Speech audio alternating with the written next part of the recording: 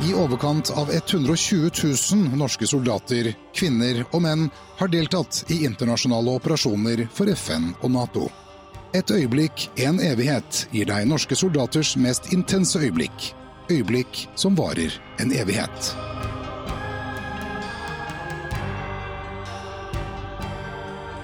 Ja, velkommen til Et øyeblikk, en evighet. På denne episoden skal vi reise et stykke i tid. Det kommer litt tilbake til. Aller først vil jeg ønske velkommen til Lars Lervik. Velkommen til deg. Tusen takk. Når vi spiller inn dette, så er du sjef Hæren. Hvordan kom du inn i militæret? Altså på vår tid så måtte man jo det, men hadde du noen tanke om at nå skal jeg bli general dere, nå bare kjører jeg på? Ja, det hadde jeg i hvert fall ikke. Nei, jeg kom jo fra en nesten helt umilitær familie, for å og hadde en kompis som hadde gått på fallskolen, og tenkte at det hørtes jo spennende ut. Så jeg hadde lyst til å gjøre det, før jeg skulle da studere et eller annet sivilt etter det, som var liksom planen. Og så kom jeg inn på fallskolen, trivdes veldig godt der, trivdes utrolig godt på Setermoen, i Panserbataljonen, som sersjant, og valgte da å søke krigsskole, kom inn, og har egentlig etter det aldri bestemt meg for å slutte. Aldri sett deg tilbake, egentlig? Nei, men heller ikke liksom, det var ikke sånn at jeg bestemte meg for å bli det, men at jeg aldri bestemte meg for å slutte, for det har vært veldig givende. Og jeg husker veldig godt bestefaren min, som jeg hadde et veldig, veldig tett forhold til. Så hver gang jeg var hjemme når jeg gikk befalsskolen og var i Nord-Norge og krigsskolen og sånn, så spurte han på når skal du bli noe skikkelig? Når skal du begynne med noe skikkelig? Og så var han med på avslutningen på krigsskolen, og da ble vi vel enige om at det her er skikkelig nok. Så da var vi enige om at jeg kunne fortsette å være i militæret. Du har jo hatt en ganske lang, det er feil å si ganske lang, du har jo hatt en lang karriere og vært brukt stort sett hele ditt voksne liv i Forsvaret, men også ute i Intops. Og så vidt jeg husker så var vel den første turen din ut til Kosovo, stemmer det? Stemmer det. Hvordan var det? Altså, da hadde du gått og lært å bli militær, holdt jeg på å si, og så skal du ut og omsette dette der i praksis. Hvordan opplevde du det? Det var veldig, først veldig, veldig motiverende. Vi var en av de første oppdragene som da Panserbataljonen som vi var i da, skulle løses som avdeling. Jeg skulle egentlig dra ut med min egen avdeling som eskaronsjef, og så ble bidraget skalert ned. Så jeg dro ut som da sjef Liasong og sjef Simic, og det var jo ganske stort sprang fra en som hadde vært stormeskaronsjef til å drive med det. Men på en måte veldig spennende, fikk prøvd masser av nye ting i et multinasjonalt miljø som var veldig givende. På en annen side veldig frustrerende, fordi at jeg opplevde at nesten uansett hva vi prøvde, så lyktes vi ikke å komme noe særlig nærmere det multietniske miljøet som var oppdraget vårt. Så det var en ganske sånn både givende og litt frustrerende halvår, for helt ærlig. Var det noe du tok med deg derfra til de senere operasjonene du var ute i? Altså, lærte du noe av den frustrasjonen din? Ja, jeg lærte jo at det å på en måte bruke tid på å analysere hva oppdraget egentlig består av, og ikke liksom bare ta overskrifter og så sette i gang. Det brukte jeg faktisk på det siste oppdraget som jeg var på i Afghanistan, altså i 2013, så brukte vi nesten 2 måneder på å definere oppdraget vårt. Da skulle vi starte opp som et sånn politirådgivningsteam i Mazar-e-Sharif, og det var veldig mange known unknowns, og sikkert unknown unknowns også, så vi brukte ganske mye tid på det, og det er noe lærdom som jeg tok med meg fra 2002 i Kosovo, sånn sett. Men etter Kosovo så ble det vel litt mer utdannelse, og du var jo tilbake i avdeling i Norge og sånn. Hadde du noen tanker da om at vi skulle engasjere oss så tungt ute som vi til slutt gjorde? Ja, og der var nok litt sånn, jeg tror jeg holdt en tale på avslutningen vår på krigsskolen, og der tror jeg sa noe sånn som at vi må være forberedt på å være mer ute, altså 1995. Da hadde vi allerede sett at bare i løpet av de 5 årene jeg hadde vært i militæret, så hadde det egentlig endret seg betydelig, og den endringen akselererte jo inn på 2000-tallet. Så det var vel egentlig, da var det blitt den nye normalen, for å bruke det begrepet, at det var det vi gjorde. Vi var ute, eller forberedte nye avdelinger på å dra ut, eller tok imot avdelinger som kom hjem. Det var jo sånn egentlig livet vårt var, store deler av Hæren i hvert fall, i en 10 års tid. 11. september 2001 så ble det et radikalt skifte, og da åpnet jo operasjonen i Afghanistan. Du dro ned dit, var det i 2006, tror jeg du sa til meg i sted? Sommeren 2005 dro jeg til Kabul. Og da skulle du plutselig operere et helt annet miljø. Det var utrolig spennende, følte jeg, som Kosovo, men kall det mye lettere egentlig. Det føltes mye mer meningsfullt fra starten av.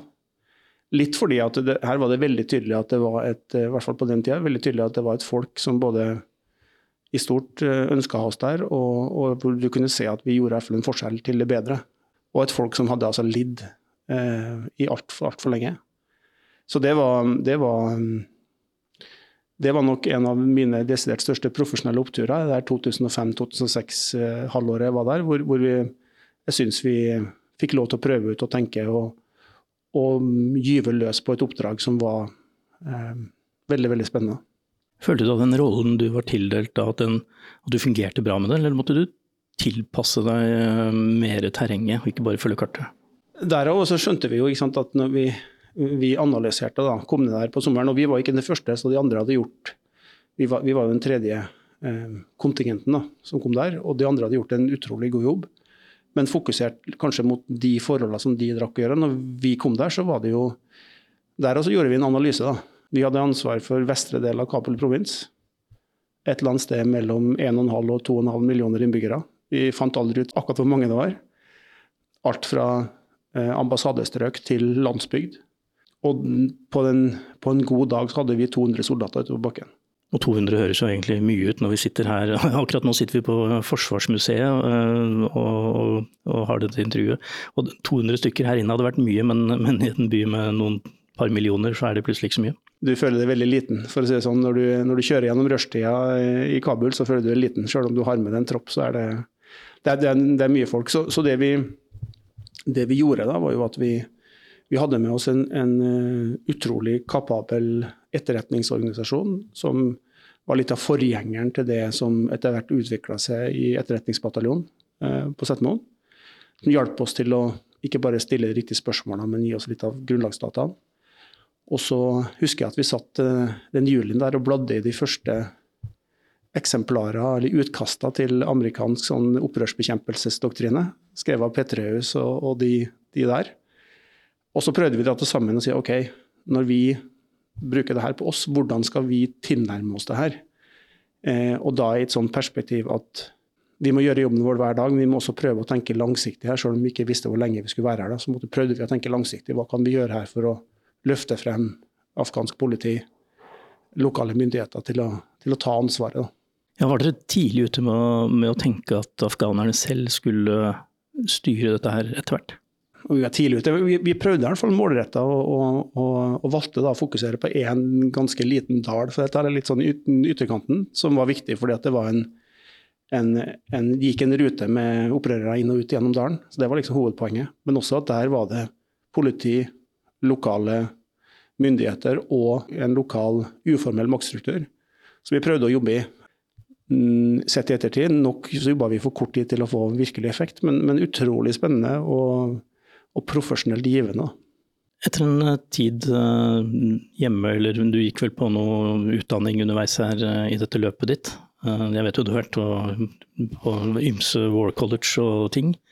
Jeg kom hjem fra Afghanistan, så hadde et år på skole i England som var kjempebra, men også veldig bra å kunne ta med familien og være sammen et helt år, uten at vi var over hele verden. Det var utrolig bra for oss, egentlig.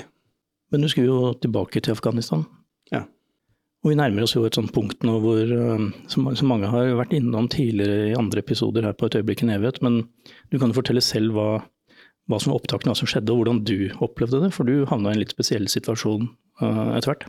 Ja, så dro vi da første halvår 2010, som er det halvåret som den perioden mistet vi fem soldater, altså halvparten av det vi mistet.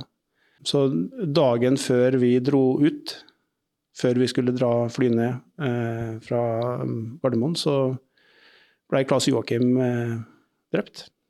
Som var en ganske brutal påminnelse om hva som ventet oss egentlig. Så vi ble møtt og egentlig var med på båremottagelsen. Jobben min da, jeg var stabssjef i den norske kontingentstaben, så jeg var i Mazar Sharif. Ganske langt unna da Meimane, hvor mestparten av de norske styrkene var. Og gjennom den det halvåret så var jo norske styrker i Meymaneh i jevnlig kamp. Og april, en ganske tøff stridskontakt for norske styrker fra PRT da også. Ingen drept, men skadde nede i Gormak. Da var jeg fungerende kontingentsjef, altså sjefen min var hjemme på perm. Så vi fikk på en måte gått gjennom, og hadde egentlig trent og forberedt oss på hvordan skal vi understøtte når vi får skadde, eller i verste tilfelle drepte. Da. Så vi hadde en skikkelig gjennomgang da, og så kommer det jo da til litt senere, hvor det igjen er kontingentsjef, fungerer som det, og vi får da melding på ettermiddagen om at det er en bil med norske soldater som har kjørt på en ID, og sannsynligvis 4 drepte. Ja, og det er jo en sånn dag du aldri glemmer. Selv om vi satt langt unna, så var det, ja. Jeg husker, jeg kjente jo ikke de 4 godt. Jeg husker jeg hadde snakket med dem tidligere, flere av dem, fordi at de var med i den samme kontakten fra Gormak, så vi hadde snakket med dem når de var på tur hjem, på liv etter det. Så det ble jo på en måte langt unna, men samtidig utrolig nært. Da. Og du var jo da, når dette skjedde, så var jo du i praksis den øverste norske offiseren. Ja, og så det ble litt sånn, altså jeg og Rune Solberg, som var PRT-sjef, vi snakket sammen egentlig ganske umiddelbart. Og jeg spurte vel, hvis jeg ikke husker helt feil, hva trenger du, Rune? Og Rune sa at det vet jeg ikke, men akkurat nå så trenger jeg å få lov til å fokusere på å ta vare på avdelingen min og ta vare på folka mine. Og så er jeg mottatt. Da kommer det ingenting fra oss bort til dere nå før det har gått en dag eller noe sånt, og så sier du fra uansett hva du trenger. Og så snakket jeg da sammen med Lars Magne Hovtun, som er en som mange kjenner. Han var nede som vikar for presse- og informasjonsoffiseren i kontingentstaben, og han sa at greit, min vurdering er at hvis vi må gi pressen noen å snakke med. Hvis ikke så kommer de til å dra til Meymaneh på egen hånd. Så derfor så laget vi egentlig en rigg hvor vi det første døgnet, eller halvannet døgnet, laget en rigg hvor de fikk komme til Mazar, fikk snakket med noen. Mange tilfeller så var det meg egentlig. For å på en måte gi Rune og PRT-en den roa de trengte. Jeg tror det var klokt valg som Rune gjorde der. Jeg tror det ble i en vanskelig situasjon en ganske grei måte å håndtere det på, tross alt. Men altså, du sto midt oppe i det. Vi som husker tilbake i den tiden, husker jo at du sto der og svarte på spørsmål, og du var jo i alle aviser, og det var jo et ganske stort alvor. Dette var jo et stort tap. Hva foregikk inni deg da? Det er en sånn todelt sak her, er jo at på en måte så vi hadde jo forberedt oss på det her. Så jeg gjorde jo egentlig det jeg hadde forberedt meg på å gjøre. Og så fikk jeg god hjelp av de rundt meg egentlig. Jeg hadde noen som jeg visste jeg kunne støtte meg på, som backa opp, sånn at jeg fikk de pausene innimellom til å resette. Men det er jo en sånn 2-3 døgn som er litt sånn, ja, ikke helt, for det gikk på en måte ett hele tida. Men det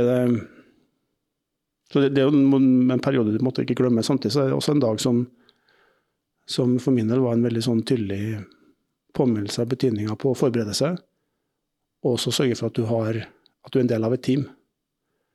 For jeg opplevde meg utrolig godt tatt vare på, eller backa, de jobbet sammen med. Og så skal jeg lyst til å si en ting også, som også var veldig viktig for meg, i hvert fall der i dag, som jeg har tatt med meg til der jeg er nå. En av de første telefonene jeg tok etter at jeg snakket med Rune Solberg, var til general Brovold, sjef FO. Og veldig tydelig, du har den støtten du trenger. Vi stoler på at du har den. Og vi begynner å jobbe, men dere har vår fulle tillit. Den telefonen der, bare på 2 minutter, ga på en måte det mandatet som jeg tror at det, i hvert fall for min del, var veldig viktig akkurat der og da, når du står midt oppe i det, det koker i alle retninger. Så sånn sett så fungerte jo kommandolinjene på en måte. Og så kom jo, det var jo et stort apparat, og forsvarssjefen kom, og forsvarsministeren, og alle fløy jo ned for å følge bårene hjem. Og det apparatet der, hadde du fortsatt overoppsynet da, eller var det andre som etter hvert steppet inn? Nei, vi hadde egentlig overoppsynet da på planleggingen, og så kom jo min sjef da, Gjermund Eide, kom jo ned igjen, og han håndterte mye av den forsvarsminister, forsvarssjef som han hadde bokstavelig tatt flydd ned sammen med, så det ble veldig, veldig bra håndtert der, synes jeg. Og så da måtte jo også, og veldig mye av jobben ble jo da gjort i Meimane av Rune Solberg og Per-Ten som gjorde veldig mye av jobben. Så da handlet det egentlig mer om min del å gjøre alt det andre som skulle gjøres på en måte. Hvordan var stemningen ellers? Altså, dette skjedde jo, men oppdraget var jo der fortsatt. Det var jo ting som skjedde parallelt uansett. Ja, jeg opplevde på en måte en innbitt sorg på en måte. Hvis du skjønner, altså en sorg, og det tror jeg er litt sånn selv langt unna, altså i Mazar-e-Sharif så var på en måte sorgen over tapet var påtagelig, tror jeg, hos veldig, veldig mange. Men samtidig en litt sånn innbitt oppdraget fortsetter. Vi visste hva risikoen var, og vi fortsetter å gjøre jobben vår. Både av respekt for de som hadde blitt drept, men også litt sånn, kalle det den stoltheten da, som jeg synes ligger ganske tungt i oss som norske soldater, at det er stoltheten over å gjøre jobben. Da. Den neste gangen du reiste ut, tilbake til Afghanistan, kjente du et litt sånn sug i magen da når du kom ned igjen, eller var denne episoden da lagt i en skuff? Nei, jeg kom jo tilbake igjen til Mazar-e-Sharif, bokstavelig tatt det samme leiren. Jo, jeg kjente jo på det, men et helt annet oppdrag igjen da. Som jeg snakket om litt på starten her, da var vi altså 2013, vi begynte å trappe ned, seriøst. Og vi skulle sette afghanerne i stand til liksom ikke bare følge, men faktisk overta. Så det var et oppdrag som var veldig sånn krevende i forhold til å definere det, men sikkerhetsmessig så var jo vi i et område og i en epoke som var ganske rolig. Noen svært få angrep rundt omkring i Mazar-e-Sharif, som på det tidspunktet var veldig stabilt. Så en helt annen sånn sikkerhetssituasjonsmessig, men du har jo på en måte med det, vet ikke, jeg hadde på en måte med meg, kanskje ikke som i Kosovo, men liksom, du hadde med det Kabul, og så hadde du med det 2010, og den ligger jo på en måte i stridssekken da, når du kommer ned igjen. Mest på litt sånn godt, men også litt sånn at du kjenner litt på hva det her er for noe. Vi har jo vært veldig fokusert på utenlandstjeneste her nå, og så sier du til meg før sending her at vi må ikke glemme de som gjør jobben hjemme. Altså, de er også veteraner, alle de som har stått i grønt med flagget på skulderen, om det så var på russergrensa eller i Barentshavet eller over og under vannet eller hvor som helst, så er jo de som har avtjent verneplikt har gjort det for Norge uansett og burde egentlig være inne i veteranbegrepet. Hvor går vi nå? For nå er vi jo litt mindre ute enn det vi var bare for noen få år siden. Og jeg mener jo at vi som soldater så velger vi jo, vi løser oppdraget, vi velger dem ikke. Og det ligger liksom i kjernen av å være soldat i et demokrati, da, synes jeg. Og derfor så synes jeg også at vi skal verdsette alle de som løser de oppdragene som de får. Og så er vi da veteraner med forskjellige typer erfaring, eller veteraner fra internasjonale operasjoner, eller veteraner fra russergrensa, eller fra mange år under vann i Barentshavet, for den saks skyld. Og alle de har på en måte gjort en innsats som det er verdt å hedre. Når jeg ser på hvor vi går nå, så ser vi jo at dagens førstehåndstjenestegjørende i Hæren, de gjør en utrolig viktig jobb hver eneste dag. Helt fra de egentlig møter, og spesielt etter noen måneder, så er det jo i realiteten operativ evne her, som vi har til å forsvare landet. Men det betyr jo også sånne ting som at de er ute og trener i Sverige og Finland og gjør en del sånne ting som vi kanskje ikke gjorde før. Som også på en måte er en del av å løse oppdraget, tenker jeg, og vise til både allierte og andre at vi faktisk står sammen og jobber på å stå sammen her i Norden. Ja, fordi nå er jo situasjonen endret seg radikalt bare på et par år.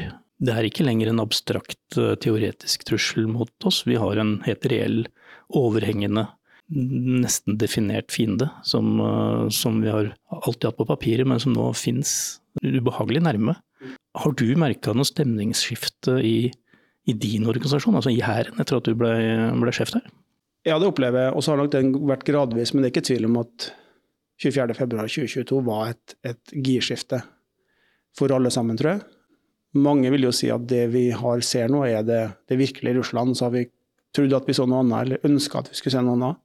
Så sånn sett så er det en mye mer tydelig trussel, og samtidig så ser vi også at trusselen veldig nært på oss nå, det er jo mindre fordi at de styrkene som er veldig nær oss, de er jo i Ukraina. Men jeg tror ikke vi skal ha noen illusjoner om deres evne til og vilje til å slåss. Det synes jeg du kan si mye om at de russiske styrkene har ikke akkurat levert tipptopp, men de har en vilje til å stå i det. Og vi vet jo at hvis vi går tilbake og ser på russisk historie, så er de jo eksperter på å lide, eksperter på å stå i det. Og det er greit å minne oss alle sammen på at i 39 så fikk de altså juling av en underlegen finsk styrke, og i 45 så stod de i Berlin. Så dette er et land, og mellom der så er det millioner av liv. Så det er et land som på en måte, og en kultur da, som er i stand til å lide og stå i det, sånn sett. Og så er det jo, den eneste positive nyheten jeg ser for helt ærlig akkurat nå, er jo Sverige og Finland som Finland har blitt, og Sverige forhåpentlig snart blir medlem av NATO. Det betyr jo at vi kan ha tenke på Norden som ett område, at vi kan jobbe sammen, og det er nok en av de tingene som jeg tror Kreml ikke hadde regnet med når de kastet terningen og satte i gang i februar 2022. Nei, vi kan jo håpe de har foregnet seg ganske kraftig, faktisk. I begynnelsen så sa vi at vi skulle gå egentlig litt tilbake i tid, fordi vi sitter her på Forsvarsmuseet, som vi var innom, ikke uten grunn, fordi som sjef Hæren så var du ganske tydelig på at du vil gjerne fortelle oss at Hæren er gammel, den. Og det er jo litt morsomt, og det er alltid gøy med fest og sånn, men vi snakker om 400 år her. Vi snakker om 400 år, det er ikke så mange ting i Norge som er 400 år gammelt, og ikke så mange som har drevet med det samme i snart 400 år. Så i 2028 så feirer vi Hærens 400-årsjubileum. Og vi er jo i gang med å forberede oss til det, slik at vi vil nå da ha mer målrettet nå å markere Hærens årsdag, som er 18. januar, og vil etter hvert også prøve nå å bygge opp mot da, å gjøre en skikkelig markering av Hæren 400 år om drøyt 4 år. Ja, det høres jo lenge ut med 4 år, men vi som har vært borti sånne festivitaser før vet at det er egentlig ganske kort tid. Vi kan jo ikke oppsummere akkurat 400 år i denne podcasten, det er ikke meningen heller, men vi må jo si noe. Altså, Hæren ble jo etablert av Kristian den 4., altså Kristian Kvart. Han grunnla Oslo i 1624, og så lagde han jo norske Hæren da 4 år etterpå. Ja. Tvingende nødvendig, for han lå jo i krig med nesten alle. Spesielt i Tyskland. Men når vi spiller inn dette, så sa du at det var 370 et eller annet år siden en merkedag. Ja, jeg har sett både 22. og 23. desember 1644. Så er den første dagen hvor den norske Hæren er i hvert fall i organisert kamp. Så da er vi i Bysjøen i Värmland mot en tallmessig overlegen svensk styrke, og vi vinner det slaget, og det er på en måte også med da å gjøre de skeptikerne til den norske Hæren da, som var etablert noen år før, til skamme, og sånn sett så er det på en måte starten på det. Og da fortsetter vi egentlig å slåss mot svenskene frem til 1814, for å være helt ærlig. Det er bare å se på alle Hærens faner, så er det slag mot svensker i Norge, i Sverige, på kontinentet, til vi da kommer frem til 1814 da. Og da sies det i hvert fall at den innsatsen vi hadde gjort, ikke bare i 1814, men også i året før, var en av grunnene til at vi fikk lov å beholde en norsk grunnlov. Ja, altså kampen i 1814, da, som kulminerte da Napoleonskrigene for vår del, og endte da den danske unionen, den gikk over til en personalunion med Sverige, takket være innsatsen til Hæren, som gjorde så sterk motstand at de fant ut at det var enklere å bare beholde oss som et land. Ja, det er det. Og så har du, kan du dra den frem til 1905 igjen, da, hvor den norske Hæren og den norske marinen var både utrustet og trent på et nivå som jeg tror vi kanskje aldri har vært siden heller.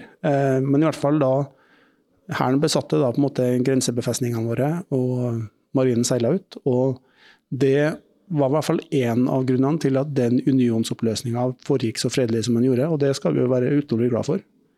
Så et eksempel også på hvor betydning av en hær uten at det har løsnet et eneste skudd, egentlig. Ja, da kan jeg si at der gjorde jo, skal vi si, kaller det Forsvaret da. Den fungerte til intensjonen fordi vi var sterke nok til at ingen forsøkte å ta oss. Ja. Og det er jo det vi vil. Vi vil jo ikke slåss. Egentlig. Nei, det er det som er poenget. Så hvis vi kan være sterke nok til at vi slipper å slåss, er jo det ironiske i det her yrket da, er jo det.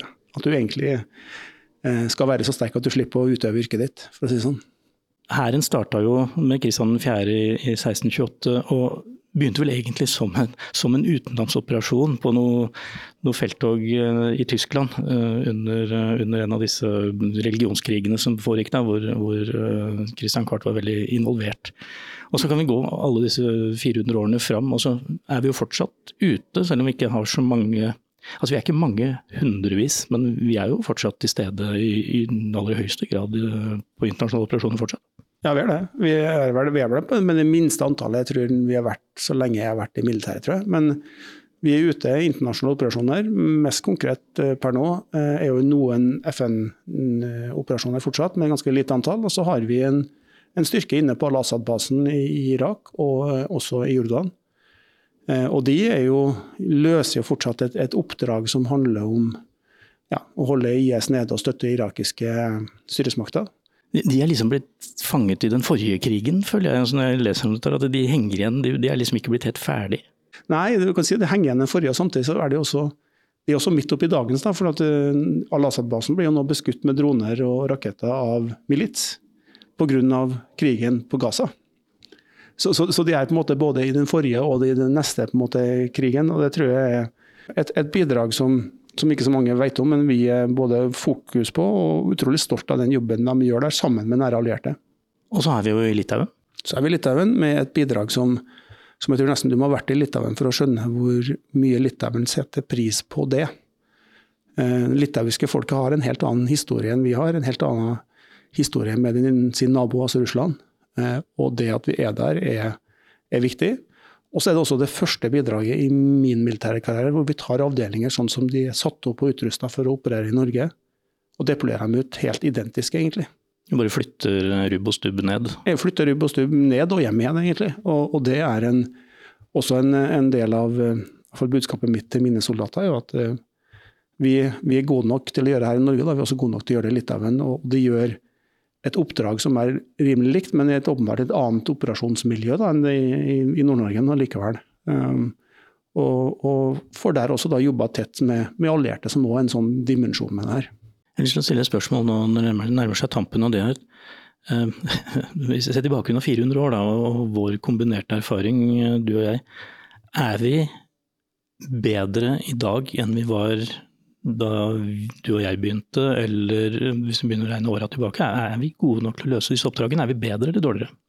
Vi er som soldater og avdelinger betydelig bedre.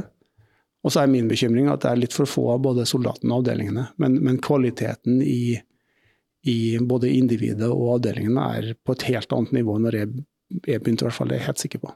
Det er vel ikke noe bombe at sjef Hæren ønsker seg mer utstyr og mannskap og penger og sånn, men det er jo en realitet til det. Og jeg vet jo at mange som faktisk sitter og betyr noe og hører på disse sendingene våre, så den er til dere. Ta tenk litt over hvor vi er nå. Det er lov å si det nå, Lars.